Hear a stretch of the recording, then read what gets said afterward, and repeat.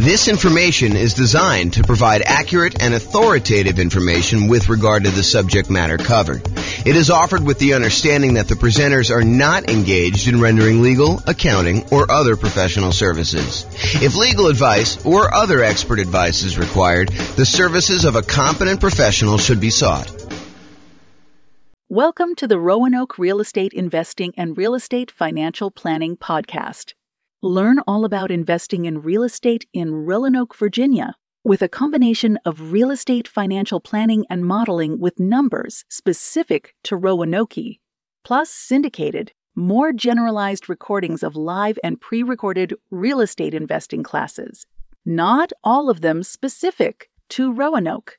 Be sure to stay tuned after the podcast for a message from our sponsors. Well, good morning and welcome, everyone. I am your host, James Orr, and today we're doing another deal analysis class. So in the previous class, I believe we did a 20% down rental property, non-owner occupant purchase, where we analyzed the deal, and I walked you through basically how to enter all the inputs on the world's greatest real estate deal analysis spreadsheet. And then I walked you through how to determine whether or not this is a good enough deal for you by walking through some of the numbers, showed you some stuff about the overrides. But today we're going to do something slightly different. Today we're going to do a 5% down Nomad property where you're buying the property, you're moving into the property, you're living there for at least a year, and then you're converting it to a rental. And so there's a couple of different things that happen when we're talking about analyzing a Nomad property that are different than when we analyze just a traditional 20% down sort of purchase. The first thing you might realize is, hey, look, we're not renting the property in the first year. So how do we deal with that in the spreadsheet? Well, the way that we deal with it is we pretend that the deal analysis we're doing is for the first year, and we make a decision based on that. And we look at it as if we could rent it in the first year, even though because we're moving into the property, because by getting the owner-occupant, the lower owner-occupant interest rate, and the lower down payment owner-occupant loan, we cannot not move into the property. We cannot rent it out completely to tenants. Could we house hack and get roommates? Sure. And if you were buying like a duplex or a triplex or a fourplex, could you go and analyze this deal as if you were living in one of the units and then you were renting out the other ones? Sure. But even when we do those, a lot of times we're analyzing the deal at full capacity. When we finally move out of the duplex, triplex, or fourplex, we're going to analyze this if we have the thing completely rented to determine what the investment will look like once we move out. So, with that being said, how else is analyzing a 5% down Nomad deal different? Well, one of the things that I'd like to talk about is we analyze the deal not by putting the 5% down and the PMI and all that other stuff that we've got going on when we're buying a property. What we tend to do is we tend to analyze the deal as if we put 20% or 25% down and see if this would have been a good investment property that we would have bought otherwise. Then once we've done that, we go back in and we change the down payment, we change the PMI type stuff in there, and we look at it and say, can I handle the additional lower cash flow, or in many cases, negative cash flow by only putting 5% down and having PMI on this property? And so that's what we're going to do to start with. We're going to analyze this property as if we put 20% down, and then we're going to come back and we're going to look at it when we put 5% down and see how things change. Okay? So this is a 5% down Nomad property, and I'm in the world's greatest real estate deal analysis spreadsheet. The property is going to be a $400,000 property, and we're going to buy it for what it's worth. We're not paying a premium. We're not paying above asking price. We're not getting it at a discount.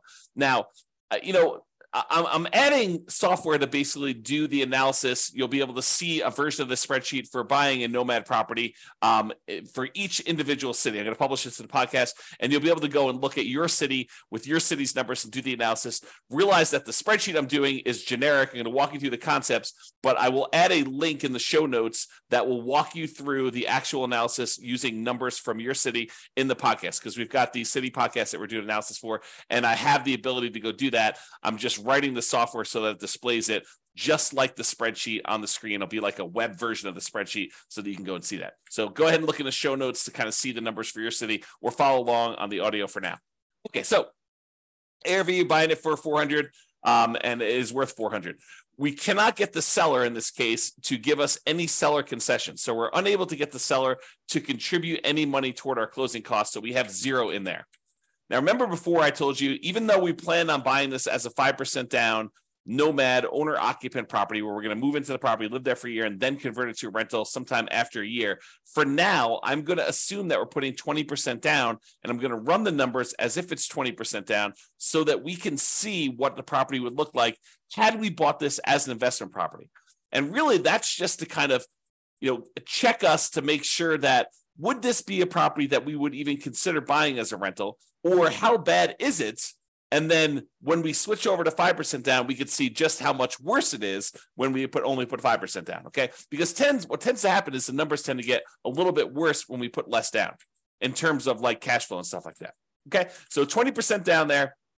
I'm also going to assume for a moment that we're only going to pay the 1% approximate in closing costs in order to close this. So since it's a $400,000 property, we're saying it's about $4,000 in closing costs. However, once I go and I switch this over to 5% down, or maybe even before I do that, I will show you what buying down the interest rate looks like so that you can see the impact of that. And I think that for a lot of folks, if they have the extra money, that is a viable solution to improve cash flow. Remember we talked about the 88 strategies we have to improve cash flow? One of those strategies was to actually buy down the interest rate. And so I'll show you how those numbers impact things and how it impacts the total cumulative negative cash flow we might have, the total amount we have invested, and then our returns.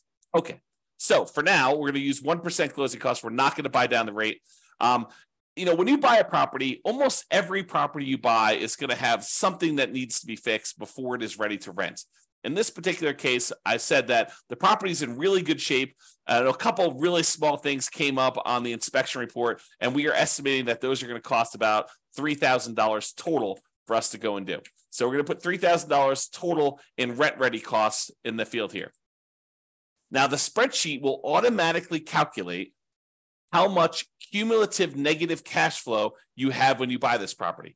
And this field isn't really correct until we get down and we update the rents and the other numbers like the interest rate and stuff like that. But it will tell you how much cumulative negative cash flow you have. So how much negative cash flow you have in the first year, plus how much negative cash flow you have in the second year, plus how much you have in the third year, until you have no negative cash flow.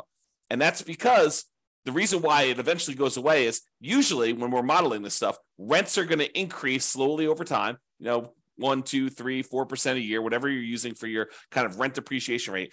And your taxes and insurance are going to usually go up a little bit, but your mortgage payment on your property is usually fixed, such that the more time that goes by, the bigger the difference between what your income is on the property, that rent that's going up a little bit each year, and the expenses you have on your property, because a large percentage of those are fixed. That mortgage, principal, interest, part of the payment becomes fixed. And so the cash flow tends to increase on your rental property over time, such that if you had negative cash flow, eventually that negative cash flow goes away.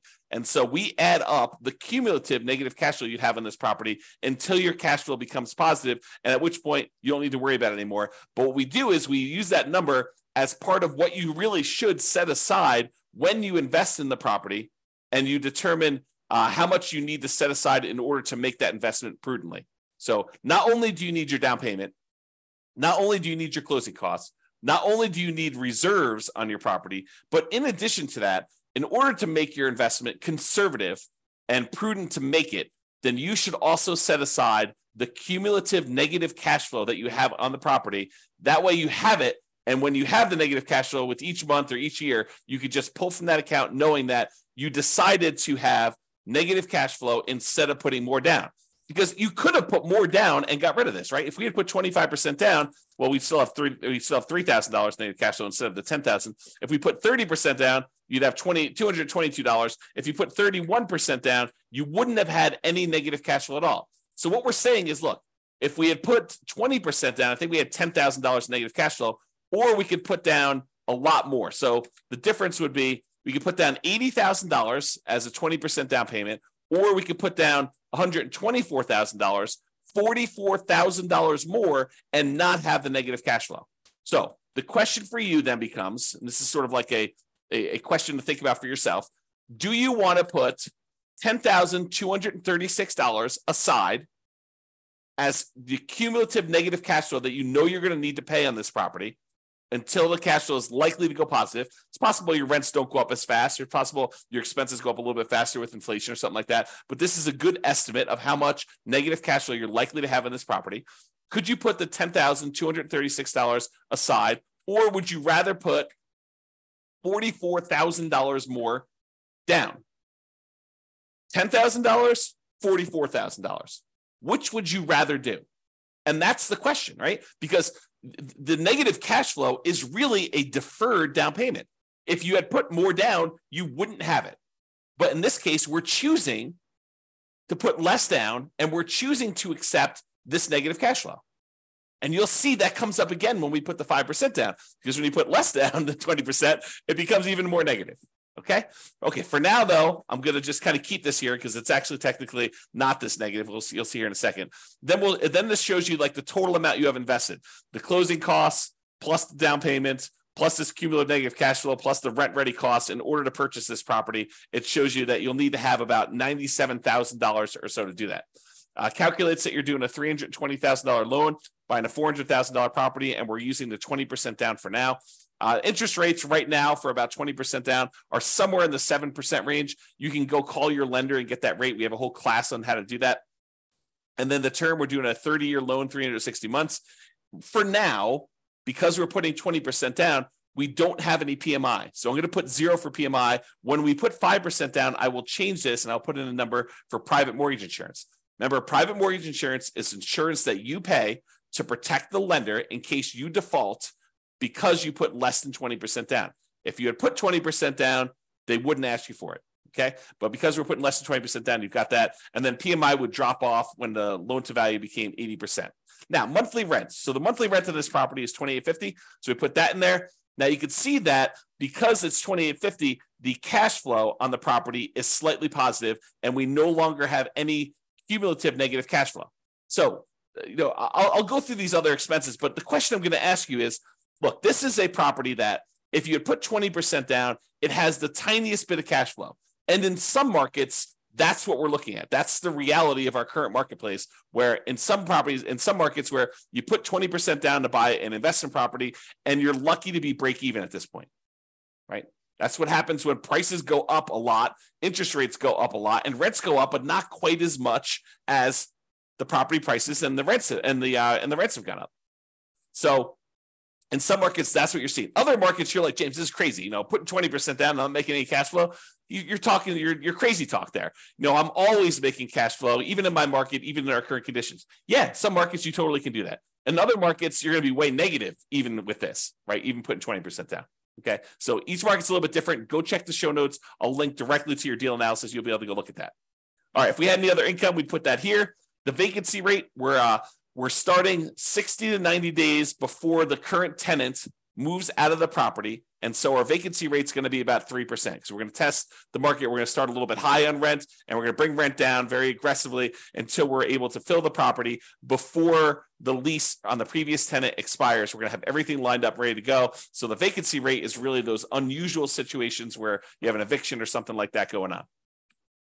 Property taxes, in this case, it's 0.56%. So we've got that calculated there. Property insurance, about $1,400 a year. And I have a property about this value, so those are about right. $350 for HOA per year. And then the tenant's paying all the utilities, so you're not paying any of those. And there's no other expenses. You're not paying for snow removal or mowing the lawn or anything like that. This is just a straight up single family home where the tenant is paying for all the expenses to do that. I've said 10% of the gross rent set aside for maintenance on the property. I'm assuming that you're including the CapEx in the maintenance. And so we set aside $0 extra for CapEx. This is probably not reality. You probably should be setting aside additional money for CapEx in your property. And so you probably should use the CapEx spreadsheet that we have to estimate what your capital expenses are going to be based on the property and when you bought it and how old everything else is. That's what that advanced CapEx spreadsheet does for you. And I've assumed that you're self-managing the property. If you had a property manager here, it'd be negative, significantly negative. In this case, I'm assuming that you're managing it yourself.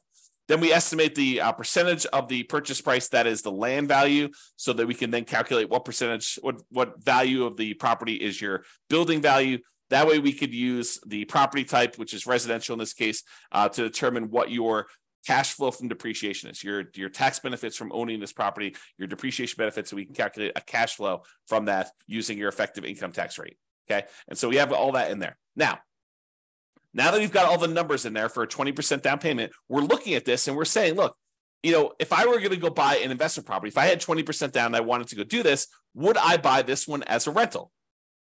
Now, there's all these trade-offs you're making when you're doing Nomad, right? Sometimes we could find an amazing deal, but it's not one that we would be willing to move into and live there for a year or more.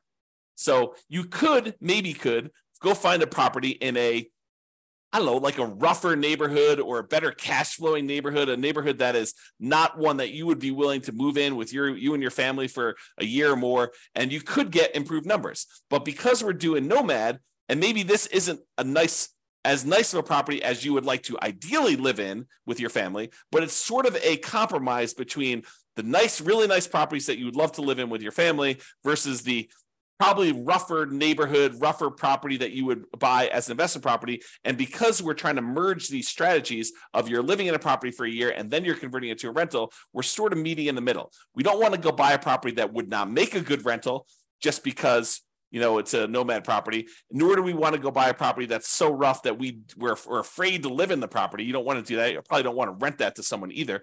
But the idea is you want to kind of like hybrid these. And so a lot of times we're looking at this property and we're making compromises. So we're just looking at this and we're saying, look, would I go buy this property? Well, it's got $21 a month in cash flow. It's about break even. We got about $206 a month in cash flow from depreciation. Those are the tax benefits of owning the property that look like cash flow. We get those in the form of either end of year tax return rebate, or we can adjust our exemptions on our actual paycheck, pay less in taxes with each paycheck that we make, and actually receive money back so that we could use that to cover some negative cash flow with money that we don't have to pay in on taxes from the paycheck from our regular job. Okay, so you can go and look at that. The total amount of true cash flow, which is really just the sum of this monthly cash flow and the cash flow from depreciation, is $227 a month. Okay, then we walk through, we can see all the returns for whether you're doing the return in dollars from each of the four areas, from appreciation, from cash flow, from debt pay down, from cash flow from depreciation, the tax benefits, in other words, and it sums all these up and tells you you're making about $18,000 a year. The total return on investment is about 20.66% if we ignore reserves. So this is like, remember I talked to you in the last class, this is the number that most people, and I'm using this in quotes, they lie about. They tell people that this is their return, but in reality, it's not their return. We really do need to take into account that we had to set aside reserves in order to make this investment. So the reserves need to count in both the amount of money we're making, because you make a little bit of money on your reserves if you set it aside and you're investing it, and also the reserves need to go in the denominator when we calculate your return on investment. So the RID plus R6 is the return in dollars quadrant plus 6 months of reserves, R6. Okay, so that tells you how much you'd be making in total dollars if you had 6 months of reserves, if you set aside 6 months of reserves. This one tells you return in dollars quadrant plus R12, which is 12 months of reserves you set aside. And you can see with the 6 months of reserves, you're making about $18,304. So a little bit of that money is coming from the return on reserves.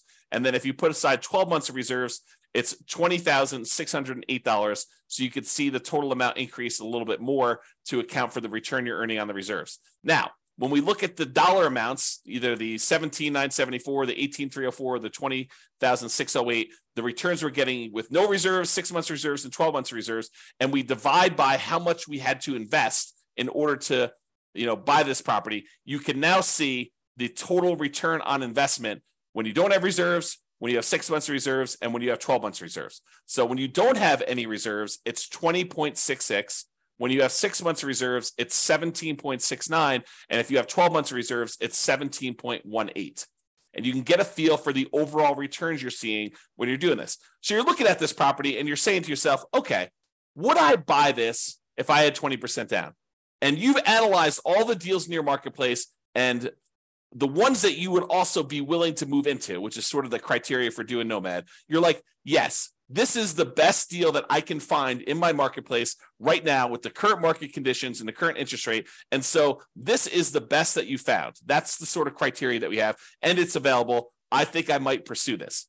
Okay. Now that you've decided that this looks like a good enough deal, it's the best one you've seen, it's the one you're really going to pursue.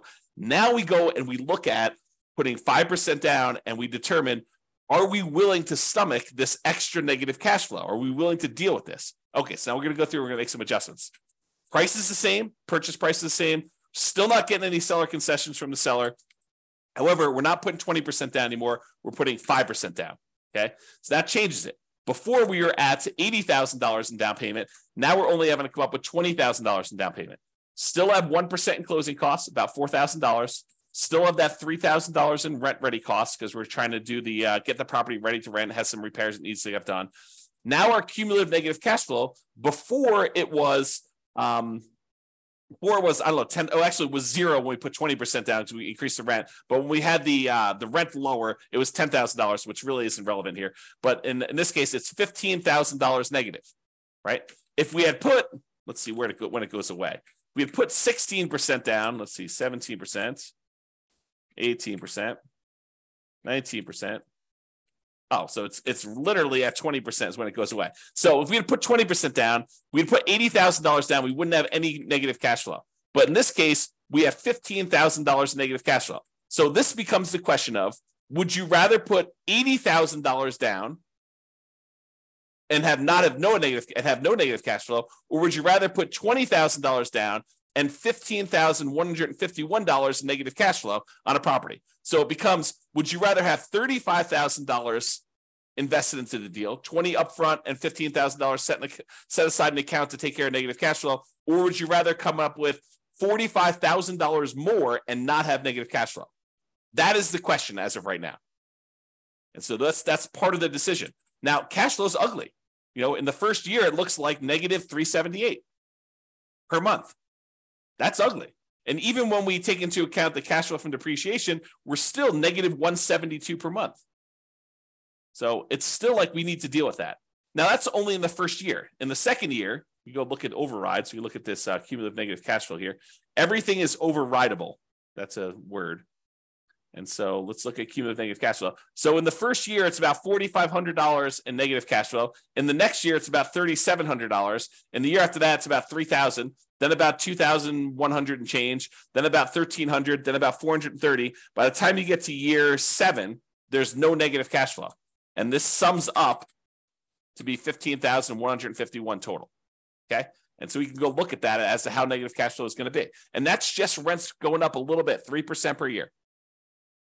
Might rents not go up 3% per year? Absolutely. But we're modeling it like that. And I think this is reasonable. It's a reasonable assumption and much more conservative than not setting aside this number to have cumulative negative cash flow. Okay. So that's why we're doing it this way. So before, when we had 20% down, our total amount that we invested in the deal was $87,000. Now that we're putting 5% down, the total amount we have invested is $42,000, which includes setting aside that money for negative cash flow. So it's less than half, okay, by putting the 5% down, if you think about it that way. All right. So the mortgage amount now, because we're putting 5% down, is $380. Now the mortgage interest rate is not 7% anymore. We're doing owner occupant, and it's probably in that 6.75 to 6.875 range for doing the owner occupant rate now with that. And we've got PMI. And PMI right now, 0.38. There we go. So you call up your lender and you'd find out from them how much private mortgage insurance is going to be. Or we just did a class yesterday on all the factors that go into calculating what PMI is. And then we're going to do a class, I think next week or the week after that, on how to actually calculate it using a rate sheet from a private mortgage insurance company. But I went and I looked it up before class today. It's 0.38 for someone with really good credit, doing a 5% down loan, solo. So 0.38% is what we use for that. So it's about $120 a month in negative cash flow on this thing. So now our negative cash flow is a little bit higher than it was before because we changed the interest rate and now we have this PMI. And PMI is a factor in calculating the thing. So these numbers are now, I think before it's like $15,000. Now it's like $18,636. Or if you look over here, negative $467 a month or negative $261 if we take into account the depreciation, cash flow from depreciation. Okay. So we looked at these numbers and we saw all of these things here. Now realize there are several ways to pay PMI, right? We chose in this particular case to pay PMI monthly. We could have said to the lender, hey, Mr. Lender, Mrs. Lender, instead of you actually giving me a monthly rate, why don't you raise the interest rate on the overall mortgage? Give me a credit that you would then use in order to pay the PMI upfront, because you could pay it upfront as one big lump sum as well. Okay. And they may choose to do that. And they say, okay, well, if you do it that way, interest rates are going to be, 7.125, and you won't have this 0.38 at all. It'll be zero. And then you go look at that and you're like, well, that's worse. And this interest rate lasts forever. The PMI only lasts until I get to 80% loan to value, and then it drops off. So actually, I'm not going to do that. I'm going to go back to the way we had it before, 6.875 and 0.38. Or you could go to them and say, hey, can I pay PMI in one upfront lump sum and get rid of this, have it go to zero, and you come up here in closing costs, and let's say it's, let's say it's, another 1.5%. So 2.5% total in closing costs, and then you can get rid of that. And then your cumulative negative cash flow is only 12,860 for the entire time. Okay. And that's because you chose to pay a little bit more in closing costs here instead. All right. So you have to go evaluate which of these three you want to do. Pay upfront in one lump sum, pay monthly, or have the lender raise the interest rate, and you could actually take it in the interest rate, so it'll impact your cash flow, but it won't actually come out as a separate PMI payment. We have an entire class we're planning on doing on that, but for now, I'm going to go back and do 0.038. There we go. Okay. Now, when you go look at this, you're like, hey, look, my cash flow is more negative. My total true cash flow is negative too, negative 261. But a lot of these other numbers, they stayed the same. And when we look at return on investment, they actually improved. We now have a 28.1% overall return on investment using the one where we don't take into account reserves, the lie we tell at cocktail parties. We have about 20% here for this one, and about 18.87 total for when we have 12 months of reserves. So your return on investment actually went up because you put less down, 5% down, and you have less invested in the deal. And a lot of these other returns, like your appreciation return, is the same, and your depreciation return in dollars is the same. Your cash flow, your debt pay down return actually gone up a little bit because you're paying down more of the loan. The interest rate's a little bit lower, and your cash flow is much more negative. So those are how those changed if you want to look at them. So you have to decide: can I stomach, negative $261 a month in negative true cash flow? That's the cash flow after we take into account the depreciation benefit. And then you have to decide, am I willing to do that? If I put 20% down, I'd be about break even. Now I'm negative 467. And I had to set aside this $18,636 in order to handle all of that negative cash flow for the entire time. You have to decide if you're willing to do that. Or one of the other things you could do is you can come in here and you can say, look, I'm going to actually buy down my interest rate. I'm going to come up with 4% more here. 3% more in closing costs. I'm going to buy down my interest rate. And I checked before the webinar here, and for 3 points, you could buy down your interest rates for a 5% down owner-occupant loan to 5.625. Still got PMI, but you're basically able to do that. Well, that changes your negative cash flow to be negative 158. So if you come up with 3% more down to buy down your mortgage interest rate, that changes the amount of cumulative negative cash flow you need to set aside to only $3,341. And your negative cash flow per month is only negative $158 a month because you put that more down. And the total amount you have invested is this $42,341. So it's similar to the amounts you had to set aside for this cumulative negative cash flow, but now you're choosing to take that money and you're choosing to invest it in buying down the interest rate. And that significantly improves your overall returns. The dollar amounts of returns get a little bit better, but look at the number for your return on investment. It went from that, I think we were at, I should just go do this. It's 1%, 6.875, I think is where we were at for that. Yeah, so it's like 28%. And now when we go and we do this, it's 41.52% return on investment.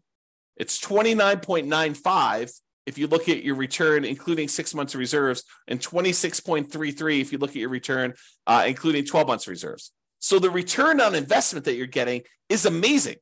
If you're willing to put 5% down, move into the property, put up 1% for closing costs, and buy down the rate 3%, and you have $3,000 in rent-ready costs, the total amount you'd have to invest in order to do this deal is about $42,341, and that includes setting aside some money for that cumulative negative cash flow, plus you'll need reserves in addition to this. But you have $400,000 property, so you're putting down, about a little less than 11% of the total amount, including rent-ready costs and your negative cash flow and your closing costs and everything else. Is that bad? It's up to you to decide that. You need to determine whether that's worthwhile for you or not. Okay? And so you can go look at these and determine, hey, look, is it worth me coming up with this $42,000 in order to do these types of numbers on that dollar amount? I'm getting a 41% return on that money in the first year. Okay? And then you can go evaluate how it looks over time and all your other stuff like your equity and your cost to access your equity and return on true net equity. And you can look at your cap rate on this property or your cash on cash return. Basically the first 3 years you have negative cash on cash return. Then in year 4, it bumps up and you're now at 4.58%. And you can kind of look at all those different things and evaluate whether or not it makes sense for you to do it. And in fact, what's interesting about this one, because you have negative $158 a month in cash flow, but you have $206 a month in this cash flow from depreciation, technically, when you combine the cash flow you're getting from the tax benefits and the cash flow you're getting, the negative cash flow you're getting by buying the property, those two combined are positive. So it's not even really negative if you really think about it in terms of negative cash flow plus the tax benefits you're getting by owning that property. It's actually slightly positive. It's $48 a month positive, which is interesting. I don't know what the rate is. I didn't look it up for doing, buying it down only 2 points, but let's say that's, somewhere between, let's say that's, 6% even.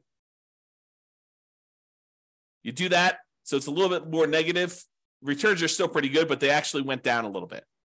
Okay. So you can go evaluate that and see where you should buy stuff down. We have an entire class on buying down your interest rate. We have a totally separate spreadsheet for looking at where you should buy it down to and where it's optimal and how much it costs to do all that. But realize that really what you'll want to do once you get the spreadsheet, you figured out what you think is optimal, is run the numbers. Go put it in here and see how that impacts your cash flow, your negative cash flow, how much cumulative negative cash flow you're going to have and how long that'll last for, and then how your return in dollars looks in year one for, appreciation, cash flow, debt pay down, cash flows, depreciation, and your reserves, because you want to look at that. You should need to put reserves in there. And then your return on investment for year 1 or year 2. You can go look at all the different years in the overrides. So you can go look at your overall return on investment. Here's the returns in dollars for each of the years all the way through to year 40, if you want to look at it that way.